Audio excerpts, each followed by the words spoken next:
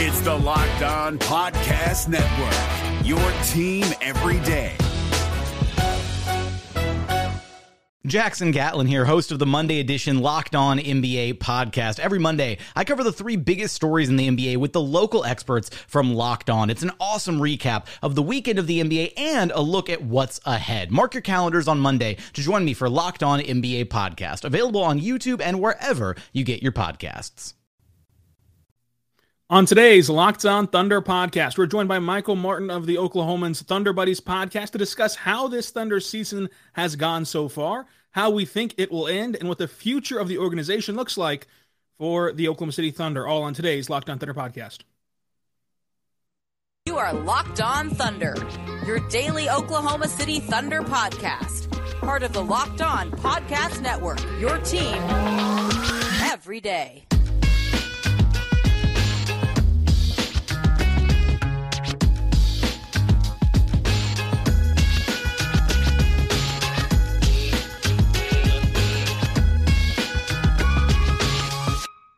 Let's get it going on the Locked On Thunder podcast, on the Locked On Podcast Network, your team every day. I am your host, media member, and editor-in-chief over at thunderousintentions.com, Rylan Stiles. You can follow me on Twitter at Rylan_Stiles. Follow the show on Twitter at LOThunderPod.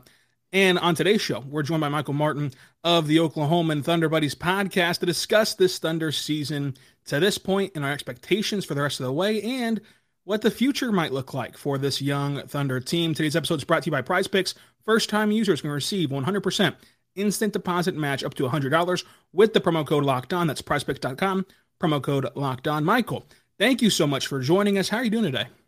Doing well. Thanks for having me. So this season has obviously been incredible for every Thunder fan, media member, everyone. It's been awesome. If you had to go in front of somebody who has not turned on a single NBA game so far this year, how would you describe this season for the Thunder?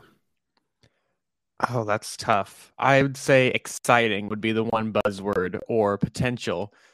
For me, it feels like, I don't know, a lot of people, myself included, going into this season thought the Thunder would be in another rebuilding season, not probably in the Victor Wembanyama sweepstakes part of the race, but maybe 5 to 6 spot in the reverse standings. But this team has just continued to overachieve, mostly with the rise of Shai Gilgeous-Alexander, who's turned himself from a fringe all-star into a superstar right now and maybe a top 15 to 12 player in the NBA. And along with that, just the development along with the rest of the roster. Josh Giddey in year 2 has really, really improved. And then just different guys around the roster and on the team who have continued to improve. Or you get J-Dub in the lineup. Jalen Williams from Santa Clara has really shown out and looked like one of the steals of the draft, if not the steal of the draft. So I would say exciting would be the number one word that comes to mind. Yeah, very exciting, very surprising even. I mean, I think that for me, the expectation was, hey, this team's going to play a lot better than they have been, but it might not be a win total improvement of that great nature. It might just be, you went from 22 to 24 last year, go from 24 to 26 this year. It's not some gigantic leap. It's just that they're playing better, but the tough Western Conference kind of beat you down record-wise. But it's been quite the opposite in terms of record. I mean, they almost have equaled their win total of last year. With their next win, they're going to do that. And so I think that this team just surprisingly is finding ways to win games despite being so young. And I think that's a testament to the culture that the Thunder have put in place. Now, for you, we mentioned Shai a little bit. In your opinion, from what we've seen from Shai, and I think that it's important to note that he was doing this after the All-Star break last year as well, so that gives us an even longer sample size than just half of a season. Has Shai shown you enough that you believe that when this team is fully fleshed out, he can be the guy, the number one option on a title contending team? I mean, some of that you only know once you get into those circumstances, you get into those games, but I have no reason not to feel that way right now, other than, I guess, just the three ball is the main concern. I think you're going to see a lot of teams. You've seen it against the best teams like Miami and New Orleans and teams like that who just wall up defensively against Shai and just say, keeping everything in front, we're not going to let you drive over and over. He's been a league leader in drives the last couple of years, but I have no reason not to believe he's going to continue to improve. Every year it feels like this is probably the ceiling. This is about as good as he's going to get. But every single season, off season, he adds something new. So this offseason, I think that it's going to be another leap, and he's only going to get better as the players around him get better and guys like Josh continue to improve and they get Chet in the lineup. Whoever they get in 2023, 2024, whoever that is, J-Dub's going to get better and other guys. So I don't really feel comfortable putting a ceiling on Shea, but only time will tell, because there have definitely been guys who we've saw in the past who we didn't think were a number one, and then you see them in the playoffs and it's a different thing, like Jimmy Butler. And then you have other guys who look like a number one during the regular season, and then the postseason comes around and it's just a completely different animal. You're right. And I totally agree with that. Everyone that listens to this podcast daily knows that I think that Shea's not done getting better. And I think that even if you want to be, call it cynical, call it whatever, and say that this is Shea's ceiling as a personal player, his production level gets even greater as this roster gets more shooters around him, as this roster gets better for him. So that upticks him as well. I think that SGA's sample is legitimate. Like he's a legitimate 30-point per game guy, and he's going to be someone that can really carry an offense. And then the reason that I'm more so apt to buy into it working in the playoffs would just be because his game is pretty sustainable in the half court, which is whenever the game slows down. The playoffs is kind of the big adjustment that you make come postseason time. But we do still have to see him actually get there in terms of as this version of himself. He's been there twice before, but he wasn't this whenever he was in the playoffs. Now, the next question that I have for you is Jalen Williams out of Santa Clara. I think that with Jalen Williams, oftentimes people might be hesitant to kind of jump off the deep end because he was picked 12 and not necessarily the best draft pick of the draft class for the Thunder in terms of like positioning. He wasn't picked second overall, but he still was in that range where he can be, a all-star caliber of player. For you, we've seen him go for 27 points, 25 points. We've seen him go for 1 point.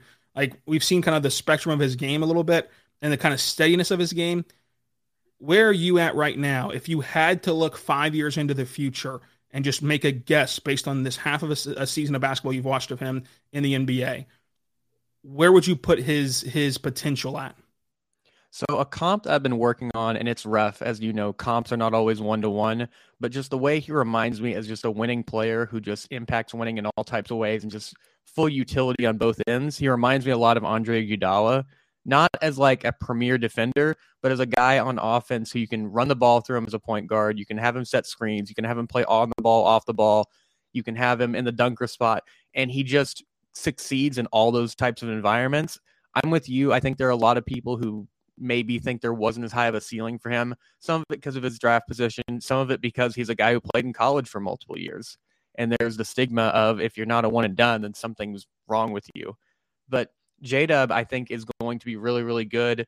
He's one of those players where, at least in the college level, he doesn't have anything that just like jumps out to you of like, oh, wow, this is an NBA skill. Like, he's a super fast guy. He's super athletic. He just does everything extremely well without doing anything to a point where it's like Josh Giddey's passing, where it's just like it jumps off the page, or Shea's ability to drive, or Chet's shot blocking, or anything like that, or Lou Dort's on-ball defense. He's just solid in a variety of ways. It's still too early, I guess, to project if he's going to be an all-star trajectory player. One, because unless you're an all-time great team, the likelihood of you getting 2 or 3 all-stars is just not great. And I'm still leaning towards that Shea and Chet will be the best 2 players on the stutter iteration of the team. We haven't even seen Chet in the NBA, but that's just my feeling about it, just based on his skill set.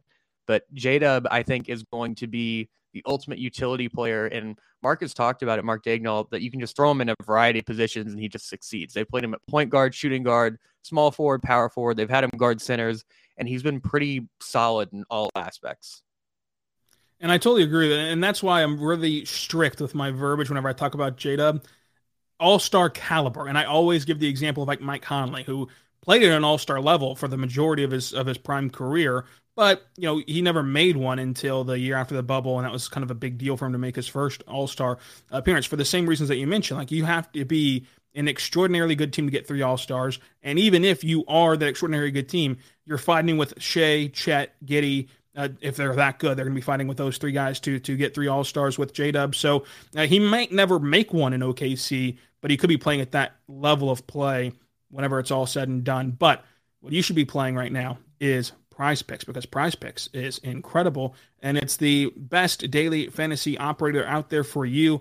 This is how you do it, Michael. You pick 2 to 6 players, and you just pick, are they going to score more or less than the Prize Pick projections, and you can win 25 times your money on any entry. It's no competing against other players. It's just you versus the projected numbers. They have NBA, NFL, MLB, NHL, PGA, college football, college basketball, women's college basketball, WNBA, all that fun stuff over at Prize Picks. Entries can be made in 60 seconds or less. It's that easy, safe, and offers fast withdrawals. Currently operational in over 30 states and Canada. And Michael, let's say that tonight the line is SGA 25.5 against the Warriors. Would you think that he scores more or less than that? I'd take the over on that one. And if he scores 26 points or more, you would win 25 times your money and have a chance to do that at PrizePicks. So go to PrizePicks.com right now. Use the code LOCKEDON. They're going to give you a 100% instant deposit match guarantee on your first deposit. PrizePicks.com, promo code LOCKEDON. The NBA playoffs are right around the corner, and Locked On NBA is here daily to keep you caught up with all the late season drama. Every Monday, Jackson Gatlin rounds up the 3 biggest stories around the league, helping to break down the NBA playoffs. Mark your calendars to listen to Locked On NBA every Monday to be up to date. Locked On NBA, available on YouTube and wherever you get podcasts. Part of the Locked On Podcast Network, your team every day. All right, we're back on the Locked On Thunder podcast with our good friend Michael Martin of the Oklahoma Thunder Buddies podcast with Joe Mazzotta, with Barry Trammell. Go listen to that podcast as well. Now, we've talked J-Dub, we've talked SGA, we've talked about this season on a granular scale. Another tough question I think needs to be answered, and it's oftentimes hard to be measured in these things, especially whenever he's a 20-year-old, but Josh Giddey's stretch, which has lasted since December 1st, he's playing really, really well, playing the best basketball of his NBA career. How sustainable is that? And what do you view him as now after these last 20 games? What kind of do you view Josh Giddey as a player? I'm feeling way more optimistic about him. He's in the same situation as J-Dub, where it's just going to be hard to get 3 All-Stars in there. But he's just not a very easy player to evaluate because he's so unique. I think that some of the things that he's doing is definitely transferable. Him shooting 40% from 3 since December 1st, probably not going to be something that continues to happen. If it does, then we need to build a statue of Chip England outside the stadium. But I don't see that coming. But there are some things that he's doing that are very sustainable. His physicality going towards the rim, his finishing, his just relentlessness. Because as we all know, watching the Thunder, Shea just drives over and over and over. He's leading the league in drives multiple years. But Josh has kind of fit into that a little bit more. I mean, last night he really attacked Trae Young. Just using his size and physicality, I think is going to be a big thing for him. I think the free throw line stuff is real for him. I think the finishing data is real for him. The 3-point line, as he continues to build more confidence, is going to be good. But for a guy as skilled as he is and the size for the position that he has, it's not like he needs to be Klay Thompson. He only needs to shoot around 34 or 35% to balance out the other skills he has. And I think he's going to be a very, very helpful player. And what's great about him is he can impact the game in a lot of ways without scoring or shooting. He can get those rebounds. He can defend well enough, and he continues to improve as a 20-year-old.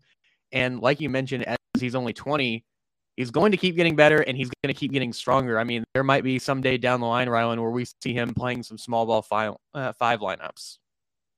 That will be very fun, and we know that Mark will experiment with anything that you let him experiment with. And speaking of Mark, I'm going to throw you a little bit of a curveball before we get back to more on-the-court players. But at this point in his tenure, how would you grade Mark Daigneault's career to this point and the trajectory of him as a coach? I know that oftentimes we wait until seeing a coach in the postseason to determine if they're good or bad, but just what we've seen so far, especially over these last, since December, again, it's another benchmark for the Thunder where they're playing more games that feel more intense and feel like they matter more. And we're seeing him where, hey, maybe he's a guy that's not going to call a timeout in those late game scenarios and just let his star go play and go make something happen. How would you grade Mark so far to this point in his career? Well, you're grading him on a scale. You have him in a situation where the team has been rebuilding. They've rotated through various roster members, so you can't go one-to-one like him and Steve Kerr, because obviously it's probably a failure if you compare it to somebody like that who's winning the NBA Finals. But with Mark, I wouldn't necessarily grade him based off wins and losses, and I'd look more about player development, who's gotten better, and how he has just generally put guys in positions to succeed. He's obviously really helped build the culture around this team. And I've thought maybe this is a little bit early to say, I think he might be the best Thunder coach they've ever had already. But he just gets all these guys to buy into a play style. And even guys who like are in the rotation, out of the rotation, like in Aaron Wiggins, Darius Baisley, they come in ready to play the very next game like they're going to get minutes. And then if they do get minutes, they're ready to play and they do exactly what he asks. So for Mark, as you mentioned, it's going to a lot of the grading is going to come from in the postseason. That's where a lot of coaches make their money and make their name. But I would say that he's done a really great job, and he's probably one of the more underrated coaches in basketball right now. I mean, just think about how difficult it is to get basically a top 15 defense all 3 years that he's been the head coach without really any rim protection at all. I think that's a testament to how good of a coach he is on the X's and O's side. And then offensively, he's gotten all these guys to buy in, which is not easy, as you've seen it with teams like Houston, Charlotte, Detroit, who don't really have an offensive game plan other than get it to our best players and figure it out. But he has a guy in Shea who, by all means, could be a very, very high usage sort of Luka, Trae Young, James Harden, and Houston type of guy. But he has him sharing the ball, playing on and off the ball, and doing a variety of things. So I would give Mark about all the flowers I could right now. Yeah, that is a take that I've had since January of his first season, which sounds like I gave him a long runway. That was like 3 weeks into his coaching career. If you remember, that season didn't start till freaking Christmas. But I think he's the best coach in Thunder history, bar none. And I think that he just didn't have the luxury of like Scott Brooks getting thrown into the fire with Kevin Durant, Russ Westbrook, and James Harden to start his career. PJ Carlesmo doesn't even count, and then you have Billy Donovan as well. So I think that that's a pretty measured take in and of itself, even though it sounds really extreme. And the biggest standout to me has been to contextualize the buy-in stuff. Every time that we sit there in that media room before the game and he tells us, all right, tonight, like I really want the guys to play with pace, which was the example against Atlanta. They go out there and they do that. Like they're like, whatever he says that they're going to try to do, they accomplish. And to me, that just is a sign of how much they're bought in. So you've already kind of teased your perspective on Chet Holmgren and that you think he's going to be the second best player on the roster, which I don't think is a hot take by any means. How do you think that he fits on this team next year and beyond, and just kind of expanding your thoughts on Chet? The neat part is a lot of people in this season were on either team tank for Victor Wembanyama or push for the play-in. And the cool thing about Chet is that he fits exactly what you would want on this team if you just customized a player in 2K. If you said, what do the Thunder need? And you're like, oh, well, in a perfect world, they'd get a stretch big because they need that. They need somebody who can clear the paint for Josh and Shea. And then defensively, they need somebody super switchable, super versatile, who can also protect the rim. And it's like, oh, you got exactly that. And then a guy who also fits the identity and culture of this team inside, on the court and off the court, as just being an unselfish guy and can shoot, pass, dribble decisions, exactly what they need.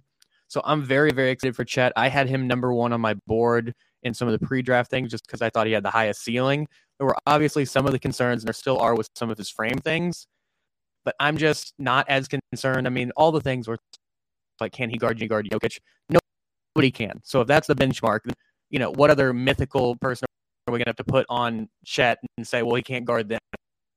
Nobody can guard those guys. And those guys are going to have to guard him at some point, and let's see what they do. But for Chet, I'm very excited. I think the sky is the limit for him. Obviously, the health things will be there. I think the shot is going to be there, and that'll be the biggest thing for him, along with his rim protection that's going to be much needed for the Thunder team.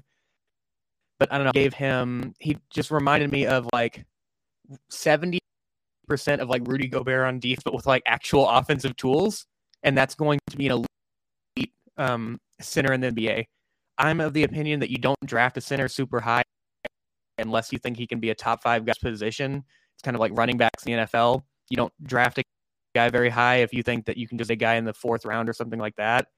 And Chet, I think, has all the potential in the world to be one of the best centers in the NBA in the class of those guys like Jokic and Embiid.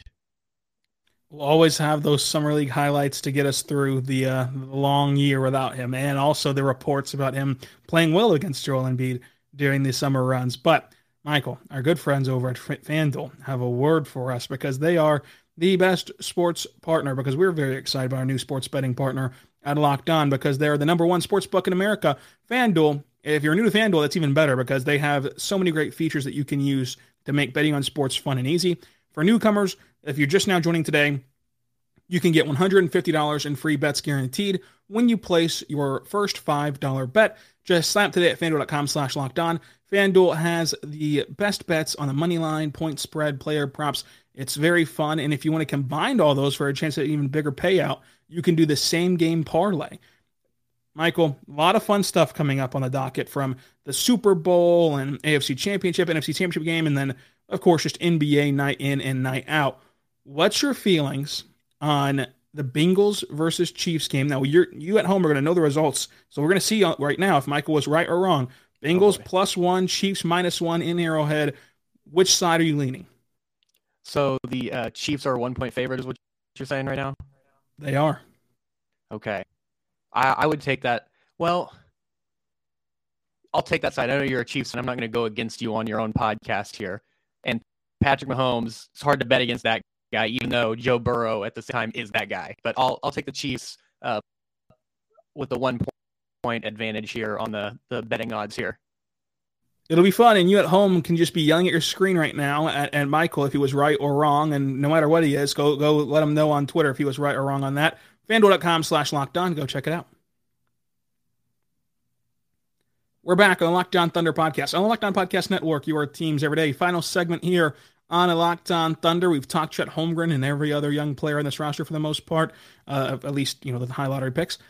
Will OKC make the postseason this year? Will they play a game after their final regular season date? I'm nailing you down on this. What is your prediction? My gut and my heart says yes. Some of it is just because of the teams behind him. Let's see. I'm looking at the standings right now, but I don't foresee the Lakers catching them as one of the teams. Some of it is just the teams in front of you and the teams behind you. And the Thunder in 2023 have been one of the best teams in the NBA. Here they are. Okay, they're currently half a game out of the 10 spot from Utah. And there's just some level of trust that I have in the Thunder that I don't have in teams like Utah and Minnesota and even Phoenix, who might just take another catastrophe and go down, because I trust Golden State. But just among those other teams, I think that they're going to get a spot in the play-in. I wouldn't expect they're going to be a home court team in the play-in, but probably in the 9 or 10 spot. But it'll be very interesting because, like we talked about, just see Shea in some of these environments. Obviously, he played for the Clippers in the playoffs. He played for the Thunder in the bubble in the playoffs. But to be the absolute number one guy in a playoff type of series, playoff type of game and atmosphere, I think is going to be really, really interesting for him to see, because you see in a lot of these games, they just double the ball out of the guy's hands that good. They say, make your teammates beat us. And Shea is obviously the head of the snake for this Thunder offense. But at the same time, you'll get a very, very good look at a lot of the other guys and how they interact and how they adjust in a big-time game. I thought it was really interesting. The consequences aren't as big, but even when they played on TNT, just to see some of the guys under the bright lights in some of the biggest games they've ever played, see what do we have here. And so I'm not so hell-bent on if they make the play and if they make the playoffs, they have to win. They can't get eliminated in the first round. They can't do this or that. It's more so, let's just take a look under the hood and see what we have before we go into next season with Chet Holmgren and take off from there. The NBA playoffs are right around the corner, and Locked On NBA is here daily to keep you caught up with all the late season drama. Every Monday, Jackson Gatlin rounds up the 3 biggest stories around the league, helping to break down the NBA playoffs. Mark your calendars to listen to Locked On NBA every Monday to be up to date. Locked On NBA, available on YouTube and wherever you get podcasts. Part of the Locked On Podcast Network, your team every day. So, Michael, what is one area that the Thunder have to get better at as they continue to rebuild this roster, continue to flesh everything out? In your mind, you get to tell Sam Presti one idea you have to improve this team. What is an area or a category, rebounding being the biggest one that people throw out there, rim protection? Like, what is the one thing the Thunder do not do well right now that they have to be better at to succeed? This is sort of a cop-out answer, and I feel bad about it. But a lot of it just comes down to, what does Chet look like with this team? Because I think that he solves a lot of the issues. At the same time, Sam Presti has said, we're not going to make a trade for something and try to improve something that we think we're deficient at without ever truly knowing it yet, if that makes sense. So I guess if they had to improve anything, it's not just saying this guy needs to get better. Just more, I don't know, there needs to be some more wing depth in terms of, it's very nice to have guys like Aaron Wiggins and Darius Baisley. You can kind of just switch in and out, Eugene Omoruyi. But at the same time, I'd like to have one more reliable guy who's just more, I don't know, holds down that spot, where the Thunder don't have to kind of flip through and shake the magic 8 ball of like, well, who's it going to be tonight?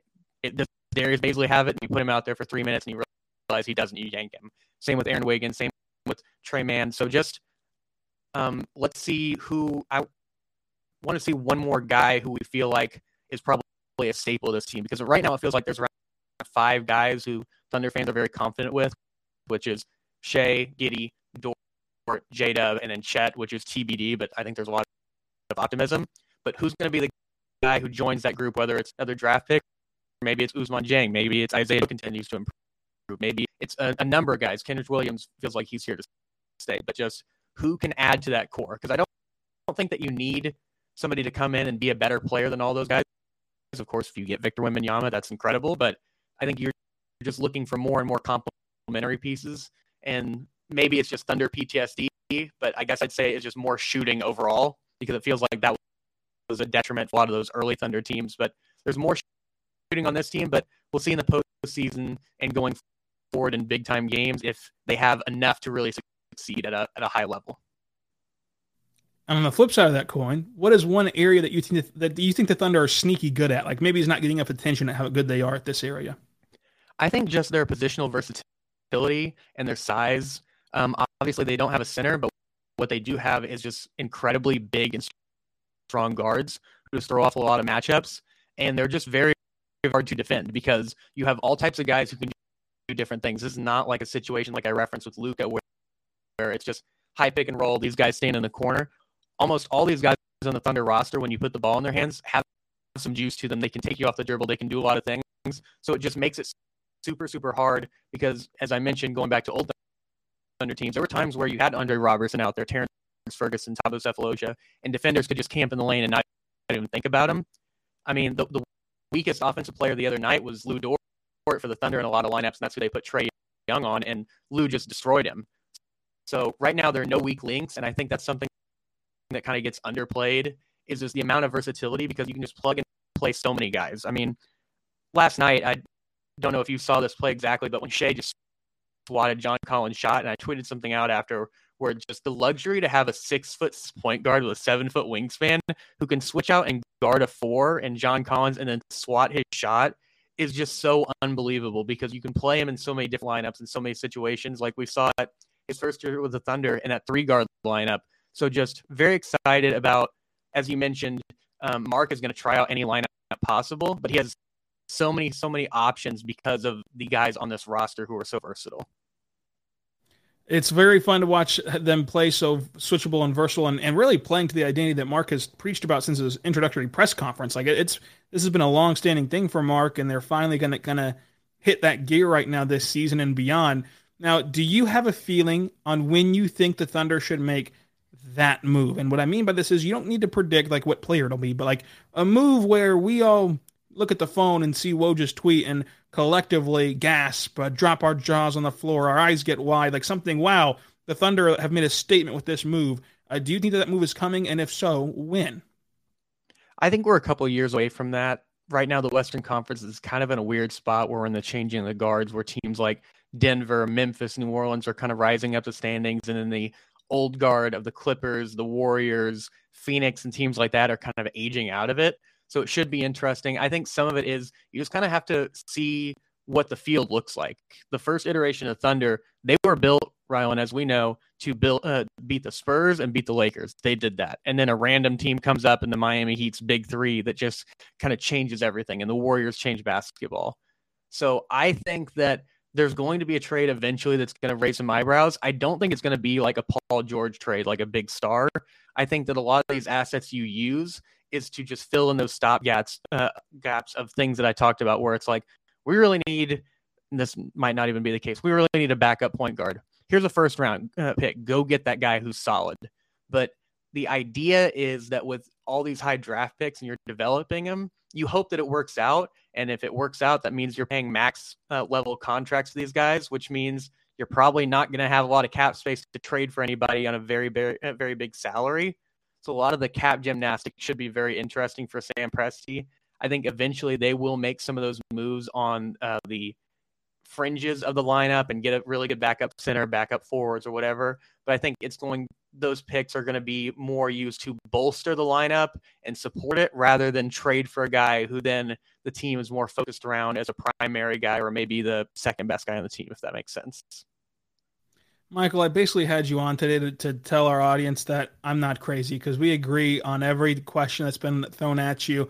I think that this Thunder move might not be for like an all-star or a star or anything like that. It might just be a rotational piece that ties everything together, that like takes your roster from good to great in the sense of depth and in the sense of leadership, in the sense of just these different moves that help your team that aren't necessarily going out and getting a jaw-dropping 25-point per game score by any means. I want to get you out here on this fun question. This is your first year covering the team in person. Obviously, we're all back in person now for the first time in a couple of years, without any of the Zooms or anything like that. What was your favorite game to attend so far? Because I think I have one that's like clear-cut number one. I want to see if we agree on this. What was your favorite game so far at home this year? Oh, that's tough. I'll have to go through a couple ones if you'll have the time for it. But the first one on the beat when they played against the Orlando Magic was my first game credentialed, and that was just a lot of fun. Watching Bol versus Poku in person was incredible. But okay, so the best one, the few that come to mind, I'll try to make a decision on this, was the Bucks game when Shea hit that game winner that should have been the game winner before Dort's foul. That was against the Giannis-less Bucks and the Javon Carter game. And then, of course, you have to throw in, I'll just say it, the Boston game when they scored 150 without Shea. Not to say I didn't want to see Shea play, but just the way that they took it to the reigning Eastern Conference Finals champions as a young team like that, the second youngest team in NBA history, only behind the Thunder last year. It was just incredible to see, and you saw all the guys shining out, especially J-Dub and Josh Giddey, and that was just an incredible one. But what was your favorite game so far this season?